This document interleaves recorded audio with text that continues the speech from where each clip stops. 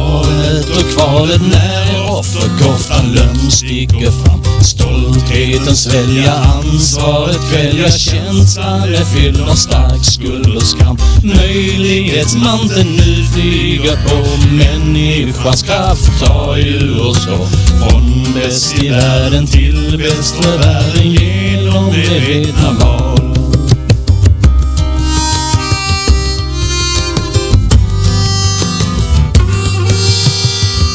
Som står skrivet tar vi för givet det vi har lärt är sanningens ord. Jante har greppet, slumpen styr skeppet, att säga annat är justitiemord. Nu är vi här för att ge en ton till intention och intuition. Från bäst i världen till bäst för världen, radio medvetna val.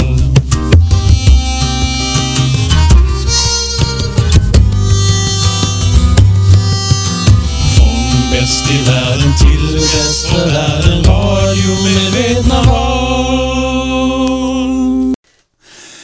Hej alla lyssnare. Ikväll är det avsnitt 7 i radioprogrammet Medvetna val som sänds ifrån en mellanstor ort i västra halvan av Skåne.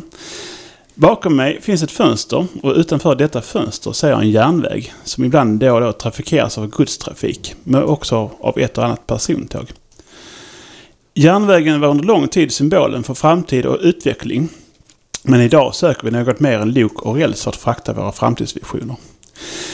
Välkomna till Radio Medvetna val och vår radioserie om 10 entimmersprogram där vi vill undersöka vad som sker när vi tillkännager och värderar den inre kraften hos varje människa och gör medvetna val på alla plan.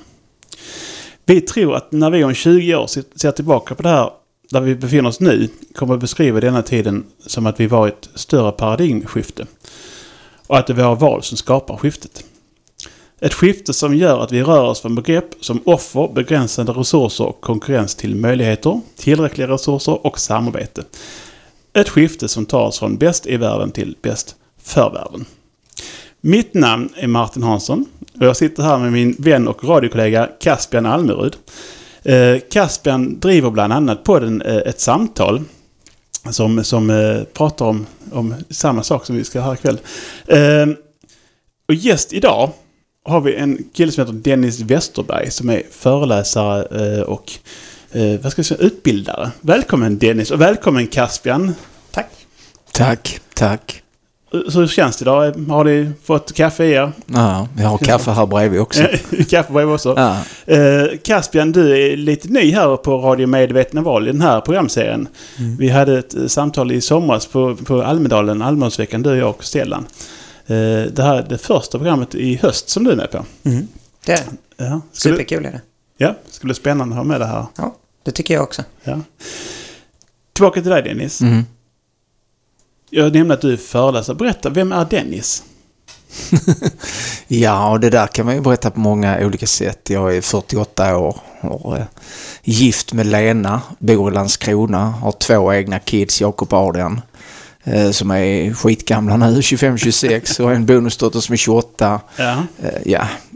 Vi är i Furulund nu, var vi inte det? Vi är i Furulund, jag har förstått att du härstammar härifrån. Precis, så jag är en Furulundare från början. Det är liksom lite osannolikt att helt plötsligt så får jag dyka upp i en studio i Furulund här på fritidsgården där jag har spelat biljard för många år sedan. Ja, men visst är det spännande. Så jag är biljardspelare, för att svara kort på din fråga.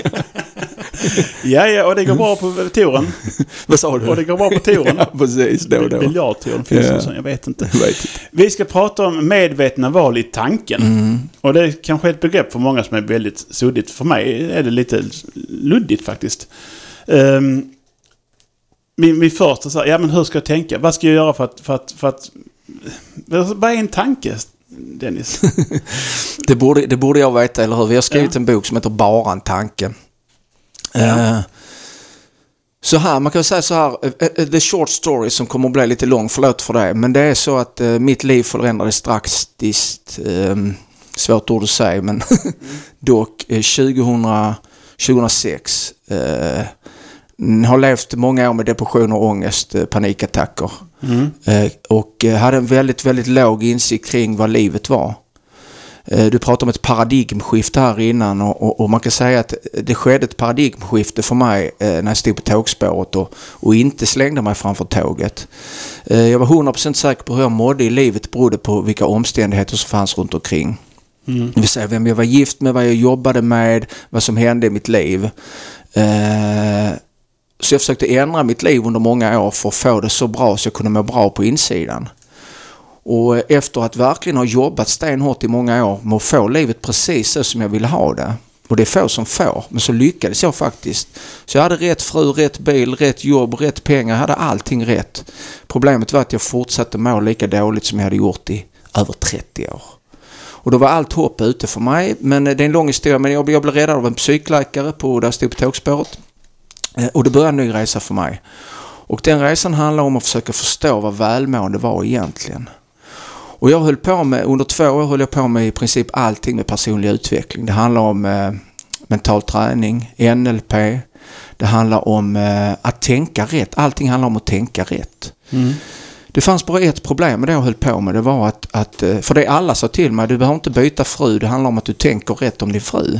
Du behöver inte byta jobb. Det handlar om att du tänker rätt.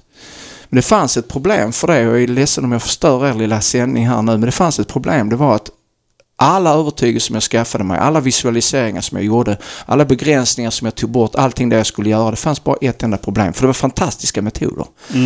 Det var att de inte funkar.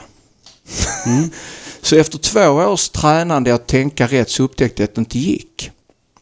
Det underbara som hände då, det var att jag kom över ett helt nytt psykologiskt fält som visade att man behöver inte alls tänka rätt. Det enda man behöver förstå det är vad en tanke är. Och det jag då förstod, för att svara kort på din fråga, det vad en tanke är, det är att en tanke är inget annat än en tanke, det vill säga ingenting, men verkar vara något så fort vi tänker. Nu kommer problemet, det är att så fort någon talar om mig för hur man ska tänka så antyder man till att en tanke är något annat än bara en tanke, det vill säga ingenting. Och då bör vi tro på det vi tänker. Och vissa tankar vi får, de är jobbiga och skapar jobbiga känslor, gör det jobbigt för oss. Andra tankar vi får vårt sinne, de är glada och trevliga och lyckosamma och då upplever vi lyckosamma saker. Problemet med tankar är att de bara dyker upp. Men det underbara är att om det bara är tankar, inget annat än tankar, så spelar det ingen roll vad vi tänker.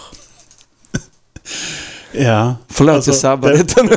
Nej, men det är helt underbart. Alltså, som sagt, vi försöker hitta sätt att gå från bäst i världen till bäst för världen. Och det som funkar för den ena funkar inte för den andra. Och någonstans försöker vi hitta den grejen som funkar för dig som lyssnar på detta.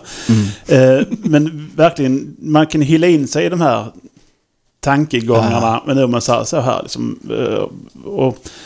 får jag säga en sak där? Det största problem mänskligheten har, det är inte att folk gör det de tänker. Det är ett gigantiskt problem att folk gör det de tänker. Det vill säga att man tänker att man ska råna en bank, så rånar man en bank. Va? Ja. Men de flesta människor som får tanken jag borde råna en bank, de rånar inte en bank för de inser att det är en tanke. Är du med? Men många tankar vi har inser vi inte att det är tankar eftersom de syns, hörs, smakas, luktas och känns. Och eftersom det syns, hörs, smakas, luktas, känns så glömmer vi bort att det är en tanke. Så det är ett stort problem, det vill säga att folk gör det de tänker ibland. Men det största problemet det är när vi börjar tänka kring varför vi tänker. Därför då hyllar vi oss in i vårt eget tänkande och till sist har vi trasslat oss in i tankar och försöker trassla oss ut genom att tänka rätt, tänka bra, tänka rätt och ta bort tankar. Och det enda som händer är att de här tankemolnen fyller vår himmel. Och min nästa fråga är, men hur ska jag tänka då? Men det kan jag inte tänka då, känner jag. Men du sa att tankar kommer till en. Man behöver inte välja en tanke. Eller? Alltså, eller sagt, om jag får en tanke, jag ska råna en bank. Måste jag aktivt välja? Nej, jag ska inte råna banken för det var bara en tanke. Alla pratar om att man kan välja och välja bort. Så vi tar det som en sanning, det vill säga att vi kan välja vad vi tänker. Det är klart jag väljer vad vi tänker. Vem är det annars som väljer? Och mitt svar på det är att den som väljer vad vi tänker är samma person som flyttar molnen. Som ändrar färg på löven. Det vill säga det finns saker och ting bortom vår kontroll. Till exempel den som läker såret för hjärtat att slå, för lungorna och annars. Det finns någonting där. Och nu vill folk reda, han pratar religion. Pratar inte religion, utan jag pratar om att vi är vid liv i människor. Och detta mystiska liv som finns i ett levande, från det livet kommer tankar. Och de bara dyker upp. Ibland får jag en tanke om att det är något fruktansvärt på gång. Va? Eller får en tanke kring mitt förflutna. Ibland är den av glädje, ibland av ångest. Men det är bara en tanke. Och det spännande är att om det vore så enkelt att vi bara kunde välja vad vi tänker. Varför gör inte de människor det, de som jag jobbar med människor med psykisk ohälsa, de som skär sig eller har schizofreni eller de vill inget annat än välja vad det är de tänker. Och de försöker och helt plötsligt bara dyker det upp en tokig tanke och då upplever de tokiga saker. Det jag istället lär dem då, Martin, som är lite spännande, det är jag lär dem vara en tanke. Så jag kan göra det nu om ni vill. Gärna. Jag är öppen som en byx, men det är inte... Ja. För ärligt talat, jag skulle vilja göra det bara för att man på något vis ska få en hum om vad jag pratar om. Vi provar. Kan du ta det lite försiktigt bara? Precis. Få oss lite korkade människor ska ta försiktigt. Tack för den. Där satt vi den i våningen. Absolut. Ja, men lite grann så oss som inte har tänkt de här tankarna som du tänkt tidigare. Så att, gå försiktigt fram. Ja. Är ni med, Martin och Caspian? Och ni som lyssnar, att den enda stund som överhuvudtaget existerar för oss människor är det pågående ögonblicket nu. Om vi börjar där. Försök lägga märke till startpunkten på nu. Alltså inte när programmet börjar, utan starten på nu. Kan ni hitta startpunkten? Det är nu och sen nu och nu. Nej, vänta. Jag frågar efter startpunkten på nu. Hittar vi den? Nej. Och den startar vi precis efter att det slutar. Så nu är vi inne i modeller om vi tror det funkar. Men om ni är riktigt ärliga mot er själv så det går inte hitta någon startpunkt på nu. Nej. Och när vi ändå letar så kan vi försöka hitta slutet på nu. När är nu över? Ja, det blir samma svar. Precis. Och om man inte kan, för jag brukar fråga folk hur många nu har du varit med om? Och gamla människor i min ålder, de brukar säga att det är många, vet du. Men det är ju inte sant, utan det finns ju bara ett nu. Det finns bara ett nu, absolut. Så vi stannar i det här nu. Det betyder att framtiden inte finns. Ingenting av framtiden existerar nu överhuvudtaget. Alltså inte en millimeter. Men vi ska kolla, så ingen får lita på mig. Så nästa julafton kan vi uppleva den nu. Nej. Jag kan fråga om frågan till de trögfattade. Är det nästa jul nu? Nej. Så det enda sättet nu att på något vis komma åt framtiden, det är om vi tänker på den. Eller? Så vi gör det. Vi låter det dyka upp en tanke i medvetandet om nästa julafton. Så vi tänker på en röd tomte. Kan ni se den? Eller är det tanken ni ser? Det är ju tanken. Är det en viktig skillnad? Det känns som ledande frågor. Men är det en viktig skillnad? Ja. Så vi stannar där. Det enda sättet att uppleva en julafton som ännu inte har hänt är att tänka på den. Men pass på, det är inte julafton vi upplever när vi tänker på den. Det enda vi upplever är vårt eget tänkande nu. Och det enda det är en tanke som verkar verkligen när vi tänker den. Är det med fortfarande? För julafton har ännu inte hänt. Vi kan kolla nästa påsk också. Och nästa månad, nästa vecka, morgondag. Ingenting av framtiden finns. Utan det enda sättet att uppleva framtiden nu, det är om vi drömmer. Det vill säga tänker. Eller? Och den tanken kring nästa jul nu, kan vi fånga tanken? Kan vi ta tanken och stoppa i en burk? Nej. Vad är själva tanken gjord av? Materian, alltså materialet. Det finns ju inget. Det finns ingenting, fast verkar finnas. Det heter illusion. Det betyder att alla tankar verkar finnas men är ingenting. Förutom när vi tror att de är någonting, då blir de någonting för den som tänker. Det vill säga att folk kan få tankar kring framtiden och tro att det är framtiden de upplever. Och vi kan göra det ännu mer spännande när vi tittar på det förflutna. För det bästa med förflutna, det är att det inte händer nu. Ingenting av det förflutna händer ju nu, det är över. Så det enda sättet nu att på något vis komma åt Dennis barndom i Furulund, det är om det dyker upp en tanke nu. Men det är ju inte det förflutna han kommer åt när han tänker på det. Det enda som han kommer åt är det egna tänkandet nu. Och det enda det är ju en tanke som verkar verkligen när han tänker. Och det här är ju oerhört viktigt att förstå. Jag hade inte förstått detta för 12 år sedan. Därför är det en oerhörd skillnad att tänka det förflutna ger mig ångest nu än att veta vad som är sant. Mitt tänkande nu kring det förflutna ger mig ångest. För så snart någonting påminner om så futtigt som en tanke, det vill säga Caspian, ingenting, verkar det ju mindre farligt om det påminner om det fruktansvärda som hände när jag var liten. Och detsamma gäller det ju framtiden. Den händer ju inte nu, utan det enda sättet är att tänka. Och varför är det viktigt att förstå? Jo, det är en jätteskillnad att tänka framtiden gör mig orolig och rädd än att veta vad som är sant. Mitt tänkande nu kring framtiden gör mig orolig och rädd. För när det påminner om en tanke, det vill säga ingenting, Caspian, verkar det ju mindre farligt om det påminner om att Trump kan göra någonting imorgon. Och då är det spännande, då har vi ju det förflutna och framtiden är bara en dröm som dröms nu, det vill säga tänks. Då har vi nuet kvar. Och vad jag än tänker nu så finns det ju alltid en alternativ tanke jag skulle kunna tänka. Vilket innebär att vad jag än tänker nu är det bara en tanke, inget annat än en tanke. Och när man verkligen ser detta så ser man att livet är en psykologisk upplevelse. Inte till 50% utan till 100%. Så då bör man säga att tankar är ingenting. Vad händer om alla tankar skingras? Och om det händer verkligen att alla tankar skingras, vad finns kvar när inte framtiden finns eller förflutet? Är det mörker? Ja, det vet jag inte. Det är en tanke. Men kolla efter när den tanken skingras också. Alla tankar, bara låt dem vara. Vad finns kvar när alla tankar skingras? Ingenting. Och det är ingenting, är det tomt, Caspian? Eller är det uppfyllt av självförtroende, ro, tacksamhet, kärlek, harmoni? Det vill säga allt det Dennis sökte i 30 år fanns i det liv han är. Och träder fram när alla tankar skingras. Så det jag bara vill bara lägga fram här var att jag var så fokuserad på molnen, det vill säga tanken. När jag insåg att de inte fanns mer än som en illusion, Caspian, du sa ju ingenting, då är avslöjat mysteriet nu, va? Då helt plötsligt så lade jag märke till himlen som en metafor. Och himlen är det mystiska liv som lever i allt levande, som får hjärtat att slå och lungorna att andas. Och då förändrades mitt liv, om jag ska vara riktigt, riktigt ärlig. Så att från att ha trott på det jag tänkte till insett att tankar är bara tankar.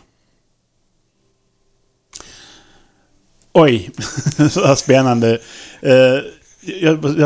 Hur kommer man fram till det här, Dennis? Hur kommer du fram till de här tankegångarna? Och när förstod du det här? För det är som sagt, det är inte helt lätt att förstå det här och greppa över. Nej. Och fick du så här, blev det här aha-upplevelse? Så här är det. Så här var det.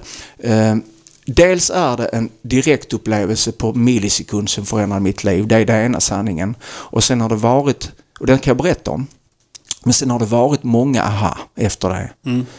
Men den första aha-upplevelsen jag fick, det är ungefär 10 år sedan. Där jag tittade på ett klipp på nätet. Jag sökte allting efter hur jag skulle kunna må bra. Det handlar bara om att få välmående, ro. För att jag levde mitt liv med ångest, vill jag förklara att det var som att ha spindlar krypandes under huden. Alltid, även när jag var glad. Va? Så tittade jag på ett klipp på nätet. Och jag hittar inte det klippet idag. Men det var en man som tittade in i kameran, så sa han: "You have bought into the wrong model of the world." Det betyder på svenska: du har inte fattat någonting, Dennis. Och det tyckte jag var lite intressant, va? Och sen sa han: "The past doesn't exist. It's just a thought." Och för de flesta som hör det betyder det ingenting, men jag såg vad som var sant. Jag såg att det förflutna är över, finns inte och har aldrig funnits. Utan det enda det är en tanke. Och en tanke är det du faktiskt avslöjade här, Caspian, ingenting. Det betyder att det förflutna är ingenting, men verkar vara någonting varje gång jag tänker. Och det som hände då, det var att all den här ångesten som jag hade haft i så många år, den bara rann av mig. Och aldrig kommit tillbaka.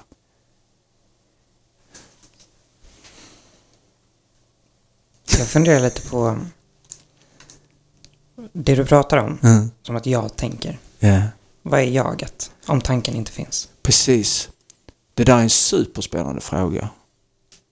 Först liv. Är du vid liv, Caspian? Det skulle jag säga. Alla jag frågar svarar, de sa ja. Därför att är det något vi är säkra på så är det att vi är vid liv. Sen brukar vi inte prata mer om det, därför att so what? Och vetenskapen pratar inte om det livet eftersom de inte vet vad det är. Så man plockar ett faktum ur ekvationen. Men jag plockar in ett faktum i ekvationen, vi är vid liv. Utan att förklara vad det är, för jag har ingen aning. Det livet ger oss en gåva och det är medvetandet. Så jag ska ställa en banal fråga till. Är du vid medvetande? Jag älskar den här frågan. Kolla efter. Jag skulle säga ja. Ja, för du tvekar inte en sekund. Nej. Och om vi då stannar upp och låter alla lyssnare kolla efter mig vid medvetande. Svara inte utan bara kolla efter, så stanna i svaret så länge ni kan. Är ni vid medvetande? Kolla efter. Och det man lägger märke till då, det är själva medvetande, det vill säga den skärm, SKÄRM, var alla upplevelser av livet spelas upp. Så först liv och sen skärmen. För du vet, framtiden kan ju inte äga rum någon annanstans än på skärmen. Och det förflutna händer ju inte nu mer än på skärmen. Så om det bara vore detta liv och denna medvetande, denna skärm, så vore det bara ro, harmoni. Men så pratar du om jag. Från detta liv, från detta ingenting eller allting, hur vi nu ska beskriva det, så dyker det upp en tanke. Det bubblar till det här livet. Och tanken tar form på skärmen, den projiceras. Och den första tanken som tar form för människor, det kallas födelse, det är tanken jag. Och nu handlar allt om mig, the big shot. Jag Dennis, jag 48 år, jag med glasögon, jag föreläsare, författare, jag. Men det är bara tankar. Frågan är, vad är jag? Kan du hitta jag, så letar folk efter jag. Men vad du än hittar jag, så är det ju inte du. Därför att du hittar ett objekt som kan observeras, är du med? Du kan ju inte vara ett objekt som kan observeras, det är ju subjektet. Gå till subjektet nu. Kan du hitta det? Vad du än hittar så är det ju inte jag, utan det är bara ett objekt, så leta vidare. Och till sist när du letat efter jag en bra stund, så ställer jag frågan, vem fan är det som letar? Och det är den vi är, detta liv. Jag är bara en tanke, det vill säga en illusion. Och det är inte jag som säger det, utan det är ett faktum, det är bara att kolla efter själv. Ingen har hittat jag. Men frågan är vem som letar. Är du med, Caspian? Ja, jo, men jag tror det. Vem är jag som fick tror? röja lite på huvudet. Det är jättespännande att höra och lyssna på det, Dennis. För det är verkligen frågor som man sällan ställer sig själv och tänker de banorna. Jag är lite nyfiken på hur tänker du på visioner då? Visionering och så här. Om framtiden inte finns, men visioner behöver finnas. Eller många pratar om visioner är ett sätt att ta sig fram till ett mål. Precis. Det viktiga för mig är inte att tala om för vad folk ska göra, det vill säga vad de ska vara gift med eller vilken bil de ska köra eller jobba med. Det är också viktigt för mig att inte tala om för folk hur de ska tänka. Däremot är det viktigt för mig att tala om vad en tanke är. Och framtiden, det vill säga en vision som du säger då, det är inget annat än en tanke. Nej, ett mål är inget annat än en tanke. Nej. Och det som är spännande är att alla vill veta då vilka mål man ska ha eller visioner man ska ha eller om man ska ha mål eller inte. Och det vill inte jag gå in i, utan det jag istället pratar om, det är vad är ett mål. Och ju mer man ser ett mål som det faktiskt är, det vill säga en tanke, inget annat än en tanke, så får man ett annat perspektiv till sina mål. Därför att tanken är alltid som princip begränsande. Så hur stor, alla säger att vi ska ha stora höga mål. Men vilka mål du än har så finns det alltid större du skulle kunna haft, det vill säga om du tänkte större. Ja, men då gör jag det då. Okej, fast det finns ju fortfarande någonting större du skulle kunna tänka. Mitt förslag är bara att folk tittar på det motsatta. Vad händer om alla visioner, nu blir folk rädda, men vad händer om alla visioner, alla mål läggs åt sidan? Man kan ju alltid plocka upp dem igen, men vi lägger alla visioner, alla mål åt sidan. Vad finns kvar när alla mål, alla visioner, vad finns kvar när allting som tänks kring framtiden bara försvinner?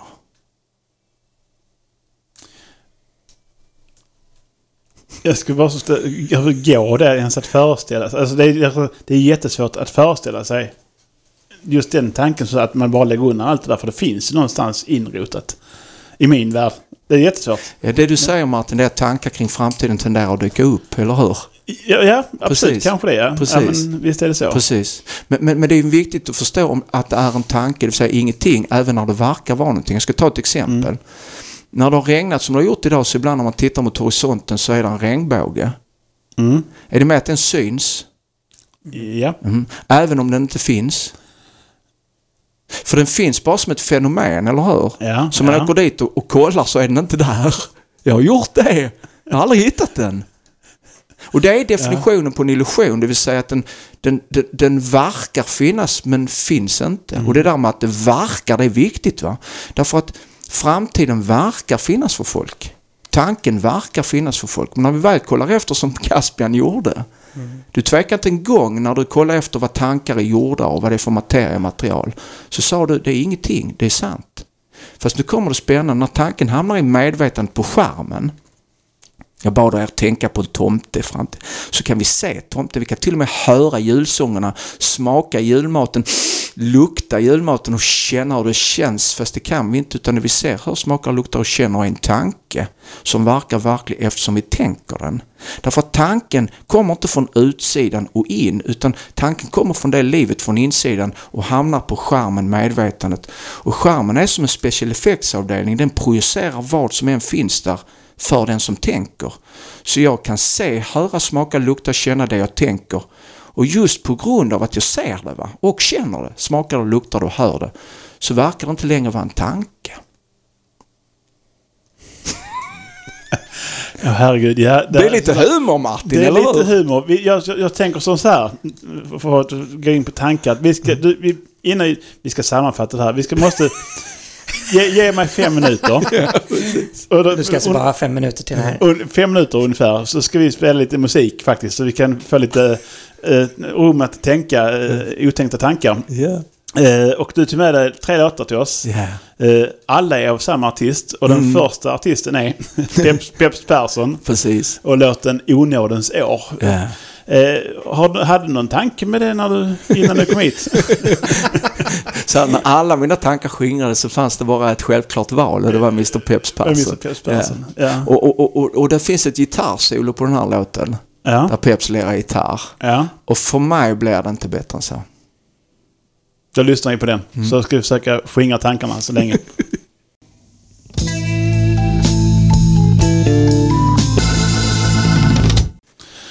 Jag är så glad och tacksam att jag får sitta här tillsammans med dig, kära lyssnare, och lyssna på Peps Perssons Onådens år, och även tillsammans med Caspian och Dennis Westerberg som är vår gäst här ikväll, föreläsare och författare, och pratar väldigt mycket om tankar här ikväll. Caspian, vi hade en diskussion här under musiken om det här ämnet.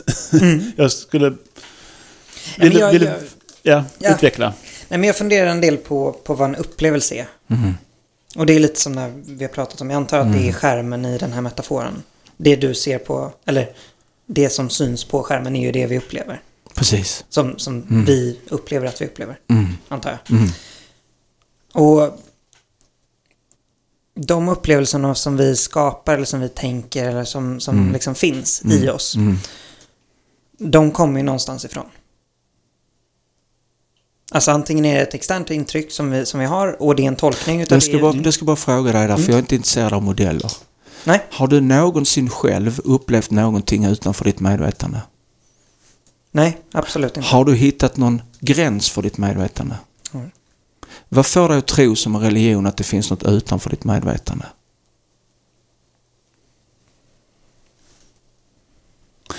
Vad sa du? Jag kan kolla med dig, Martin.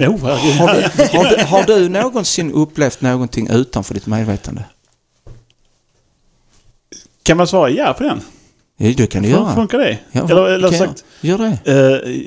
Ja, jag tror det. Okej, var upplevde du det? Mellan vilken plats vi var på eller vilket sinnes... Min fråga var om du har upplevt någonting utanför medvetandet. För då måste du, för att det ska vara sant, så måste du hitta en gräns för ditt medvetande. Var slutar det?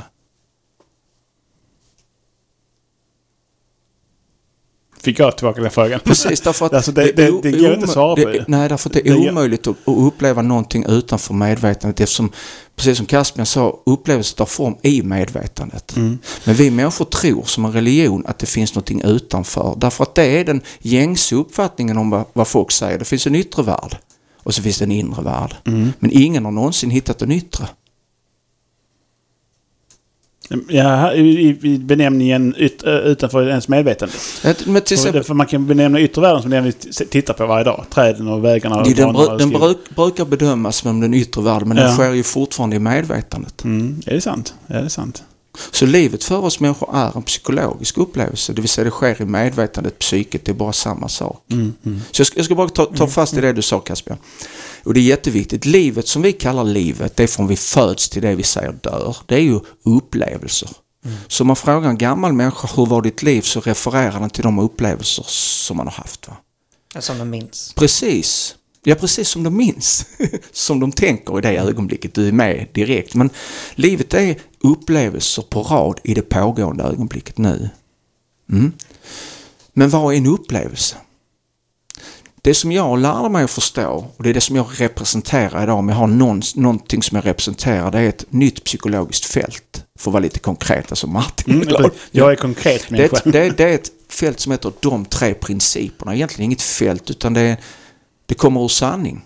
3 stycken principer som förklarar alla upplevelser.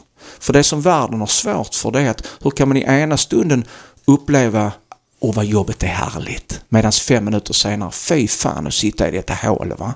Det är samma jobb.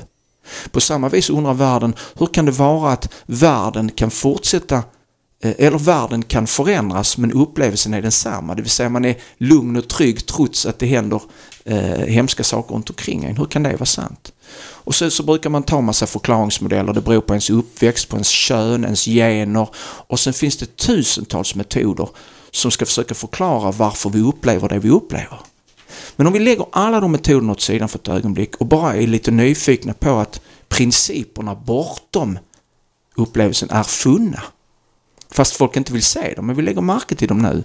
Vad är det som skapar alla upplevelser av livet? Jag menar verkligen alla. Jo, det krävs först liv. Först liv. Sen krävs det medvetande.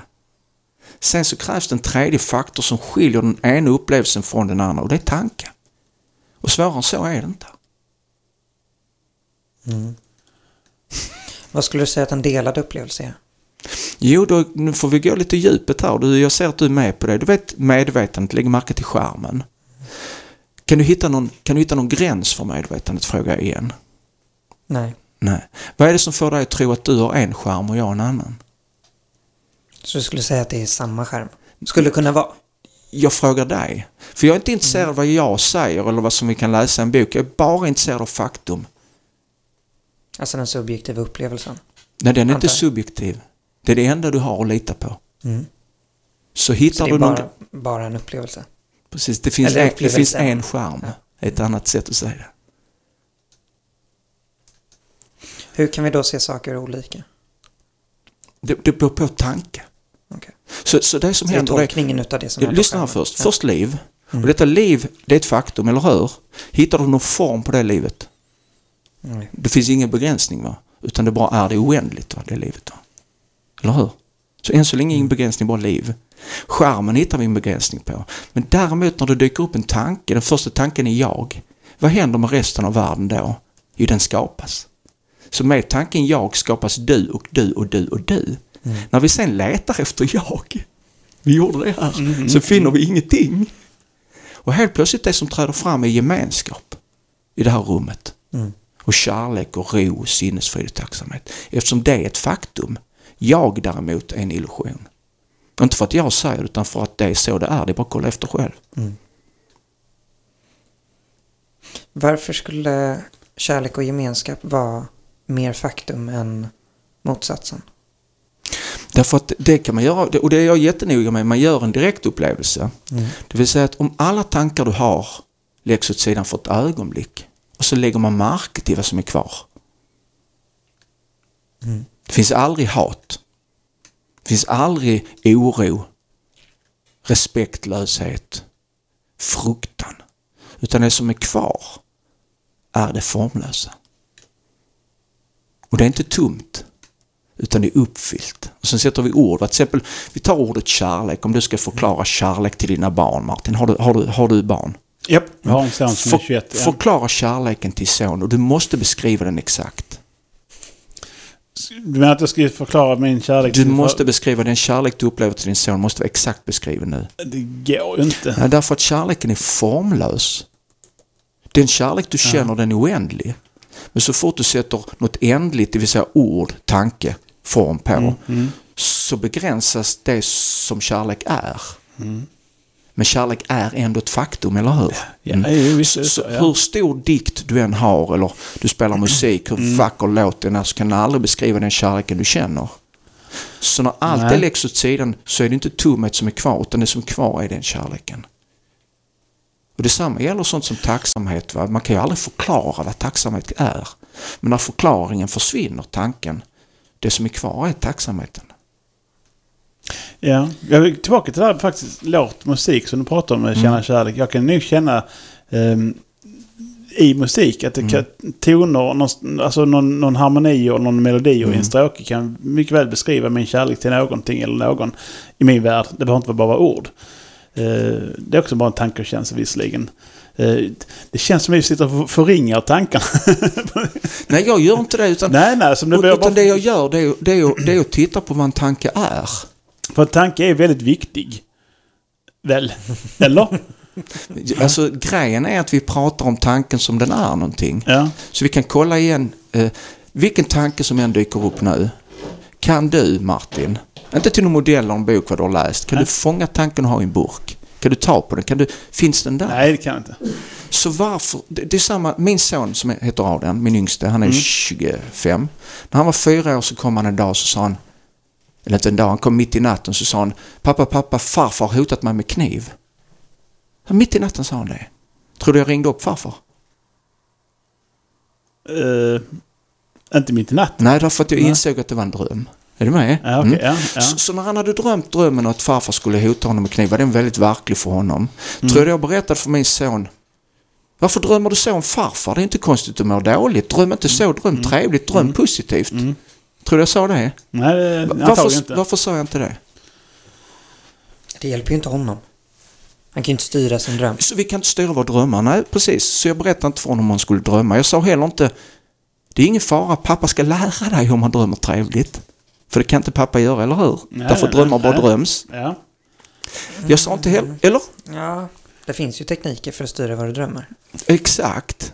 Som en metod, teknik, tanke. Men ingen kan göra det. Nej, det vet vi inte. Va? Det vet vi inte. Jo, det vet vi. Det är något vi vet. Ja, fast alltså tänk till exempel Muhammad Ali som bestämde att han skulle drömma om att han vann en boxningsmatch. Så bestämde han sig för det kvällen innan och gjorde det. Precis. Och sen gick han upp och vann. Fast jag kan ju bestämma att jag ska lära mig att spela gitarr som Steve Vai. Det händer inte för det. Bara vara med. Jag förstår vad du menar. Jag är också med där, Kasper. För jag kan, innan jag ska somna så har jag liksom, som du sa, tekniker för att somna. Och den är rolig också. Ja, nu kommer Dennis. Den är superrolig. Hur lärde du dina barn somna? Det har jag inte gjort. Jo, så här lär de. Ligg still, var tyst så somnar du av dig själv. Därför att somna är inget medvetet man gör. Somna gör livet när det behövs. Ja. Allt annat håller dig vaken. Ja, precis. Fast det här med livet som gör det? Jag tänker aktivt det som så faktfullt kallas glada tankar liksom, innan jag ska somna. Och gör jag inte det så sover jag oroligt. Vad är det för glada tankar? Det kan ju alltid, som sagt, stå och spela gitarr, sånt som gör man lycklig, helt enkelt. Det brukar, sen om det funkar, nej, det kan man ju inte veta, som du sa Dennis. Jag kan inte bestämma vad jag ska drömma. Men jag känner någonstans att jag känner att jag kan påverka det. Vad är dina tankar om det? Så här, nej, Martin, du har helt jag var väldigt kär i en tjej när jag växte upp. Hon var från närheten där vi är nu. Jag behöver inte säga hennes namn. Och jag har ofta genom livet, jag är 48 år, tänkt, fan jag skulle vilja drömma om henne. Ja. Det har aldrig hänt. Det har aldrig hänt. Ja, fast ibland händer det säkert. Någon gång ärligt talat, jag har också läst drömtekniksböcker. Ja, jag har aldrig läst. Men vi stannar lite där jag försökte vara min poäng. Ja. Det är att när Adrian kom och han hade drömt om farfar så talar jag inte om för honom om man ska drömma. Därför att de flesta människor utom Caspian vet om att drömmar bara dröms. Ja. Och jag talar inte heller om för honom att han aldrig kommer ha de drömmarna framöver. För det hade varit en lögn. Utan vi får tokiga drömmar. Utan det jag gjorde med min son, du lärde honom vad drömmar är. Adrian, min son, det är ingen fara, det var bara en dröm. Du kommer att drömma hemska drömmar framöver. Men det bästa med det är att veta att det är en dröm och en dröm är inte på riktigt.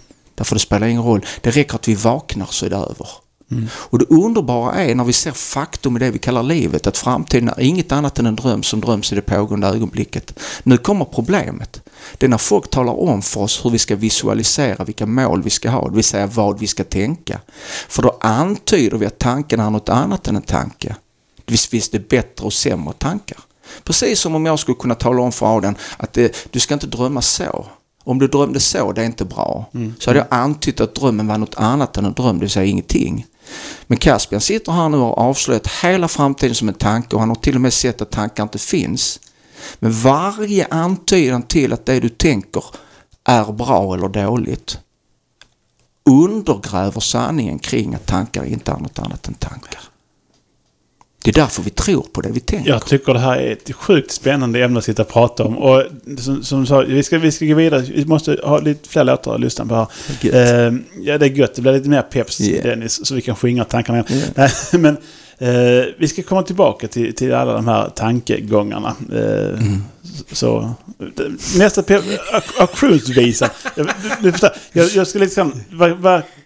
Du jobbar som med personlig coaching, eller vad man ska kalla det. Min fråga till dig är hur får du människor att anamma de här idéerna och tankarna som du tänker, förstår vad jag menar, försöker fråga, hur får du folk att anamma hela den här grejen som du gör? Men efter låten. Ta det sen. Efter låten. Peps Perssons auktionsvisa tänkte jag vi skulle lyssna på, som Dennis med sig. Något speciellt med den här låten som du vill säga? Den är ju underbar. Den är bara sådär liksom god. Ja, men jag har många minnen från den här låten faktiskt. Men de finns inte, eller vad sa du? Jo, minnen finns som en tanke.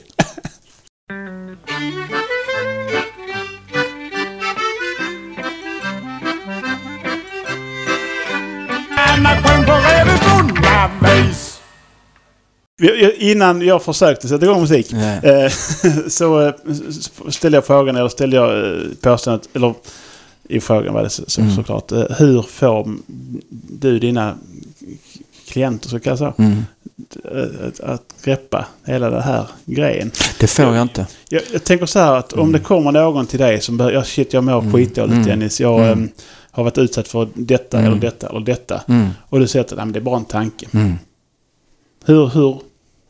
Hur blir kommunikationen där? Ja, det skulle jag aldrig göra. Nej. Därför att det jag gör hela tiden, det är att prata om faktum. Inte någon teknik.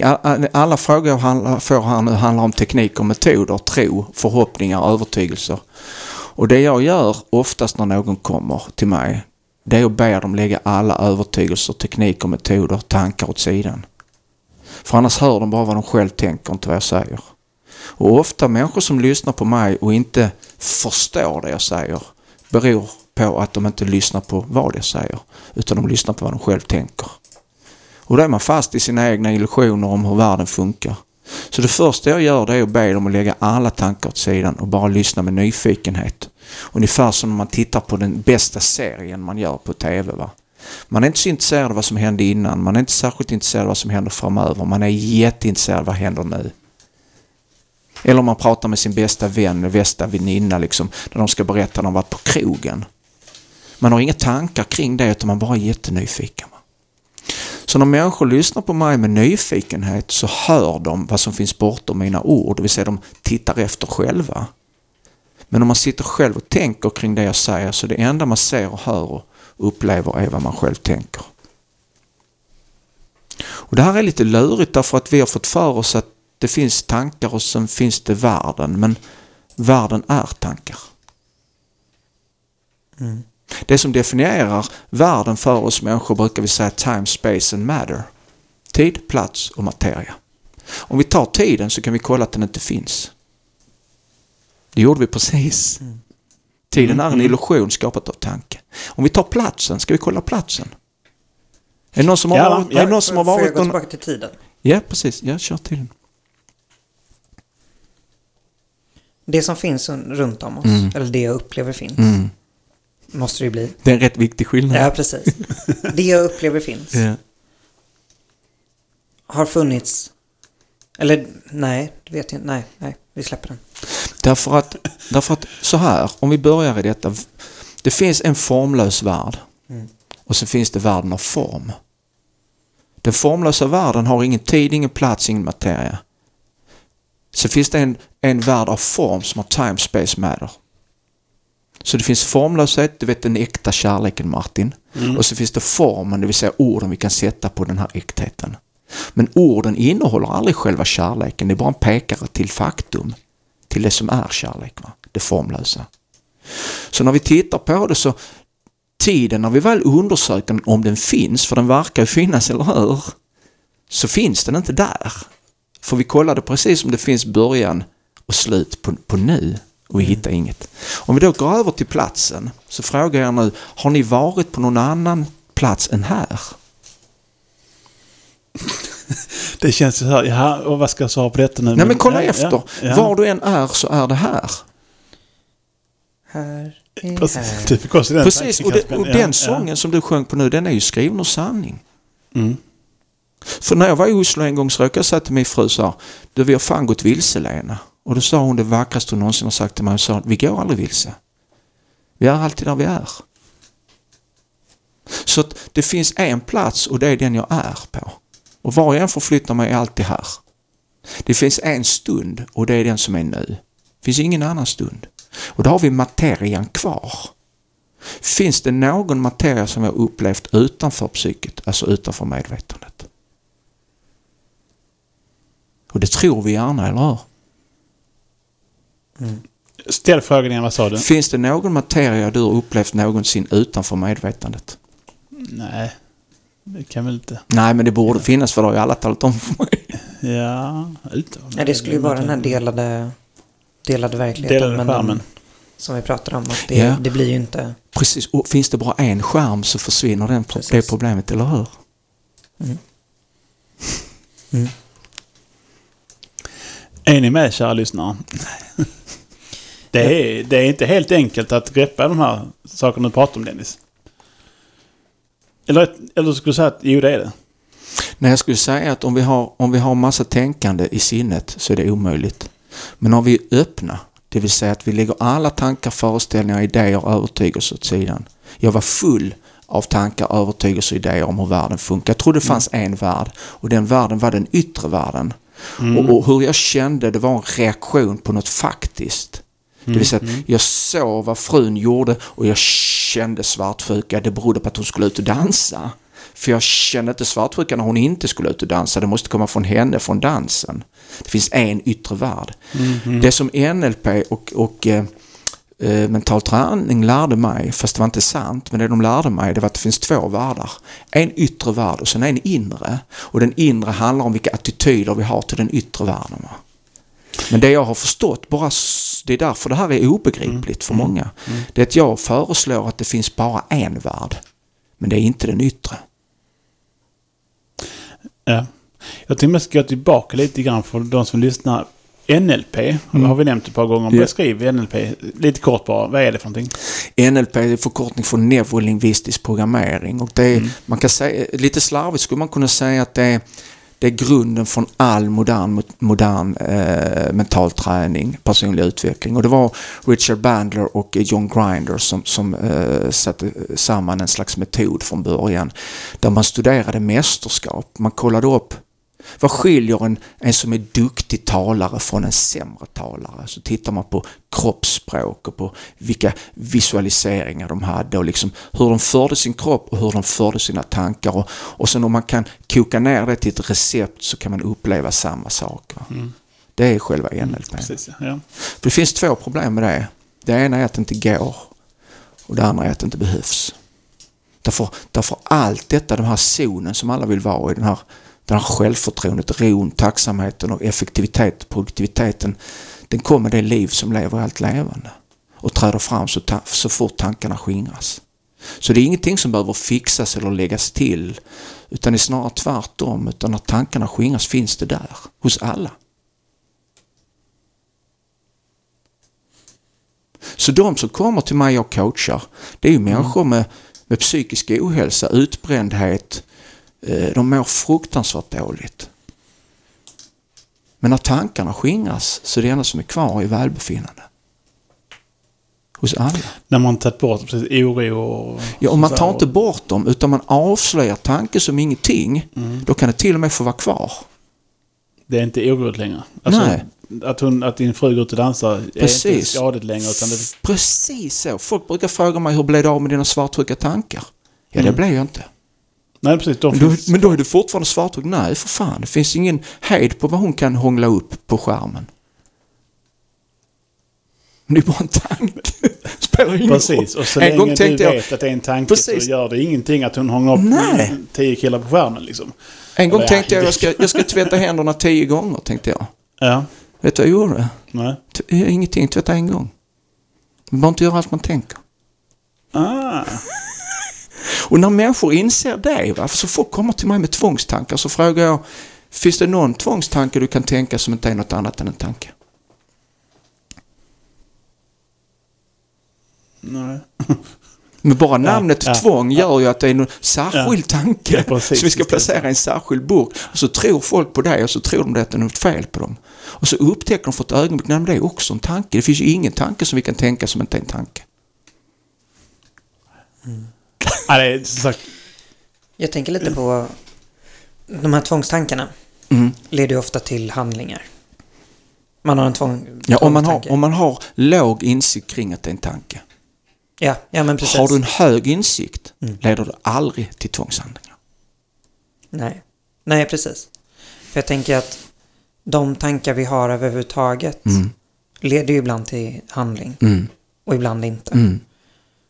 Vad är det som gör att de leder till handling och inte? Är det den här medvetenheten om att det är en tanke eller inte? Precis. Okej. Vi har alla svar inom oss, märker du det? Precis. Vad sa du nu? Men vad är en handling i så fall? Är det en representation av en tanke som vi har hög medvetenhet om? Ja. Okej. Vi sitter här och pratar med Dennis Westerberg, jag och Caspian Almerud, om medvetna val i tankar. Om vi ska sammanfatta det vi pratade om.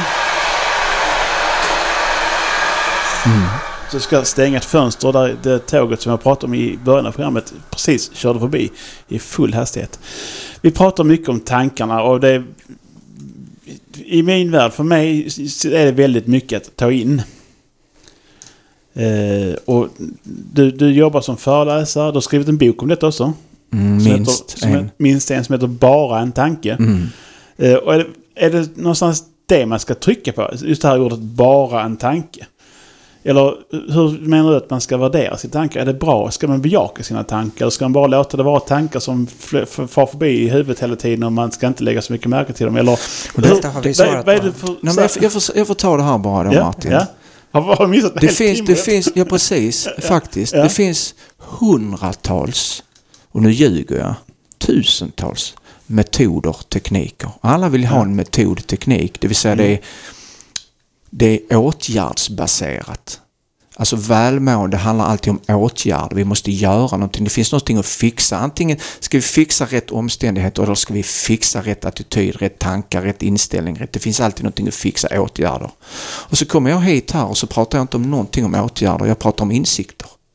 Så jag pratar inte om att göra. Ja, det är sant, jag pratar om att förstå. Ja, det vill säga när man inte förstår vad en tanke är, så finns det mycket att göra. När man fattar vad en tanke är, finns det ingenting att göra. Så i den stunden, alltså jag menar med tanken. Så i den stunden man fattar vad en tanke är, så spelar det ingen roll vad man tänker.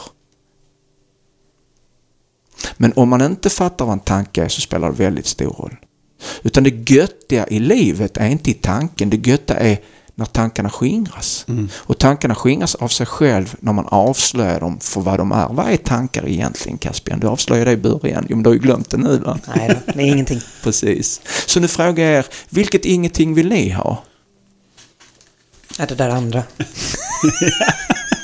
Men för det ska jag ha den tanken, Caspian, eller den tanken? Ja, det spelar ju ingen roll om de inte är någonting. Men tror man att de är något, så är det ju totalt avgörande. Jag funderar lite på, återigen till handlingen. Om det är en representation av tanken och tanken inte är någonting, vad blir då handlingen? Ja, den är jättespännande. Är du med på, Caspian, att du gör väldigt mycket? För det finns en skillnad mellan tänkande och tanke. Alla tror att jag pratar om tänkande. Jag pratar om tanke. Allting du ser, hör, smakar, luktar, känner är tanke. Så jag pratar inte om tänkande, utan jag pratar om tanke. Är du med på att väldigt mycket du gör i ditt liv är utan tänkande, utan det bara görs? När du förflyttar, om du ska föreläsa eller prata, alla pratar om hur man ska hålla händerna när man föreläser. Var hamnar händerna när man inte bryr sig om var de hamnar? Där de ska vara. Precis. Tänk om det är så med allt annat i livet. Som vi inte tänker på det så hamnar. Precis, när vi överlämnar oss till det liv vi redan är och låter det vara. Tänk om vi kan leva livet utifrån att överlämna oss till något som finns där, detta liv. Så hamnar händerna på rätt ställe när vi föreläser. Orden kommer. Bob Dylan, du gillar ju musik, Martin. Bob Dylan fick frågan, hur kan du ha skrivit Mr. Tambourine Man? Han fick den ganska nyligen, jag hörde intervjun. Ja. Så sa han, det är något jag har skrivit. Jo, det är klart, sa intervjuaren, det är att du har skrivit. Nej, sa Bob Dylan. Har du inte läst texten? Jo, vadå då? Ja, men det kan ju inte jag ha skrivit, den är helt galen. Ja, men du har ju skrivit. Nej, jag har bara tecknat ner den. Jag var uppkopplad till en källa av visdom, det bara rann igenom mig. Och det är så det funkar, det finns någonting där som inte är jag. Först liv.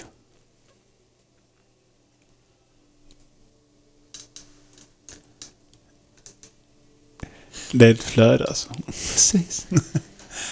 Ja. Jag kommer att lyssna på det här programmet igen. Nu har jag en fråga. Ja, men Kasper. Hinner vi med den? Ja, vi hinner med. Ja. Vad är ett flöde utan tid? Det är detta ingenting eller detta allting. Du vet, svaret på frågan om du är vid liv. Det är svaret. Det är ett mysterium. Och det mysteriet förblir oförklarat, detta mystiska liv vi är. Va? Religioner försöker förklara det, präster, imamer. Men jag låter det förbli oförklarat. Därför att då kan folk vara beredda att föra in i ekvationen igen, va? Att vi är vid liv. Det är det livet som läker såret, va? Till och med när Dennis sover. Det är 0% Dennis, va? Det är bara det livet. Folk säger det är kroppen som läker såret, men det är inte sant. Bort med liv, ingen sårläkning. På med liv, läker av sig själv, brukar vi säga. Men det är livet. Och det livet för jag in i ekvationen när det gäller det mentala. Vi tror att det är upp till oss. Tänk rätt, tänk bra, tänk trevligt. Men tänk om det inte är så. Tänk om vi kan intressera oss mer för himlen, som jag sa, än för molnen. Det vill säga för det livet istället för de tankar som tar form i sinnet.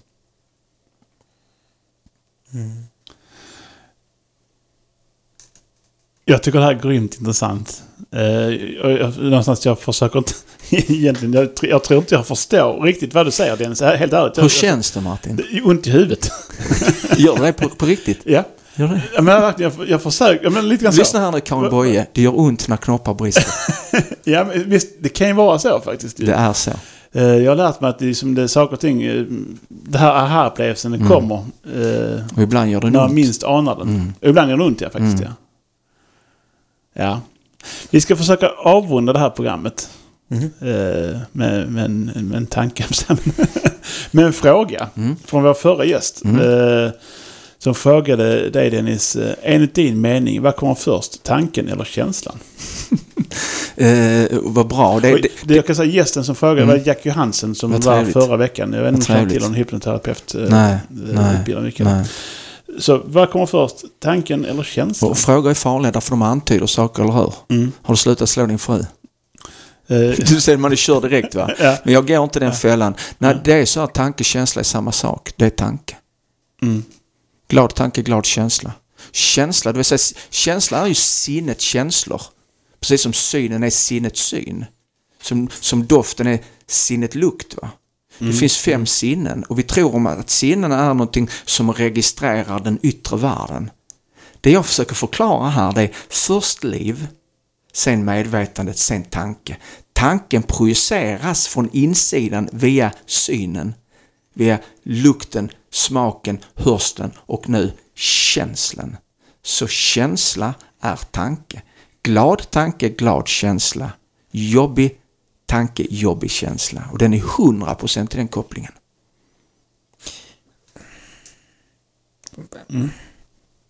Känsloforskningen som jag tycker är jätteintressant. Och det blir ännu mer intressant med det här perspektivet. För jag har inte hört det innan. Men där säger man ju att känslor är neurokemiska grejer som händer i hjärnan. Det är, om du skulle fråga en forskare. Hur tänker du kring det? Nej, jag tänker att jag kan ingenting om hjärnan. Men det spännande är att folk tror att medvetandet som vi pratade om innan är en produkt av hjärnan. Men det är ju ingen som har hittat medvetandet i hjärnan. Ingen har hittat tanken i hjärnan. Däremot så kan vi vara ganska säkra på att det är tvärtom. Det vill säga att ibland är vi medvetna om hjärnan. Det vill säga hjärnan finns i medvetandet då och då. Så vi måste gå till vad som är sant. Och det är ju, om man tittar på världen av form så kan man ju säga att folk kan ju tänka sig till hjärtinfarkter oskyldigt. Till spänningar i axlar, till magkatarr, till ändra kemiska balanser i hjärnan. Det vill säga att tanke, känsla, det är samma sak va? Väldigt mycket tankar, väldigt mycket känslor i nerverna. Nerverna är ju de gasar eller bromsar, det vill säga de spänner sig eller slappnar av. Inga tankar, bara avslappning, ro, sinnesfrid. Mängder med tankar, bara spänd. Sinnesfrid är det tankefria området. Stress är mycket tankar. Vi kan ha andra ord. Vansinne eller barnasinne. Ja. Jag tänker som så här. Det händer ibland. Ja, för det var en tanke. Vi ska avrunda detta. Jag skulle tacka dig Dennis väldigt mycket för att det har varit en timme här nu lite drygt med många vurpor i hjärnan känner jag. Caspian, har du någonting du vill avsluta tillägga? Ja, tack. Ställa för, det var väldigt, väldigt fint samtal. Tack för att jag fick komma hit. Absolut. Nästa vecka har vi Jens som besöker oss. Vi ska prata om medvetna val i organisationer. Då på engelska. Då på engelska, ja. Ska bli spännande att se vad det som kommer ut av det. Vi kommer ha en uppsamlingsprogram med alla de gäster som varit med här. Skulle du vilja hänga på det också? Absolut. Fortsätta, inte tanken då. Eller, ja. Jag är på. Konversationen. Jag är på. Ja, får jag fråga, var hittar man dig annars? Kan man följa dig på sociala medier? Ja, det kan man göra. Dennis Westerberg heter jag och har skrivit några böcker. Jag har en ny bok på gång. Precis fått ett nytt förlagsavtal med ett jättespännande förlag. Jag har en podcast som heter Thomas och Dennis podcast. Vi har ungefär 40 000 lyssnare varje månad. Jag har spelat in 160 program. Thomas utan H och utan hår. Thomas och Dennis podcast. Så kolla in det. Vi har massa ljudböcker också. Ja, den kan jag glatt rekommendera. Den hade lyssnat på när jag var ute och sprang förra sommaren. De första avsnitt i alla fall. Tack så mycket Dennis. Välkommen tillbaka. Tack Caspian för att vi fick sitta med dig här idag. Ja, du kommer ju säkert tillbaka igen.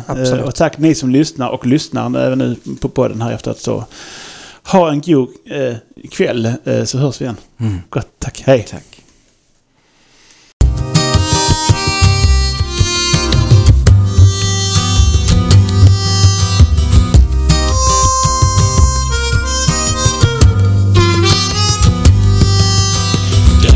Under skalet, valet och kvalet, när offerkoftan löm sticker fram. Stoltheten svälja ansvaret, kvälja känslan är fylld av stark skuld och skam. Möjlighetsmanteln nu flyger på, människans kraft tar ju oss då.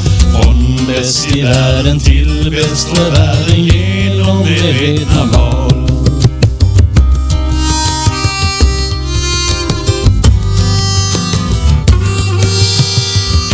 Som står skrivet tar vi för givet det vi har lärt i sanningens ord. Jante har greppet, slumpen styr skeppet, att säga annat är justitiemord. Nu är vi här för att ge en ton till intention och intuition. Från bäst i världen till bäst för världen, radio medvetna val.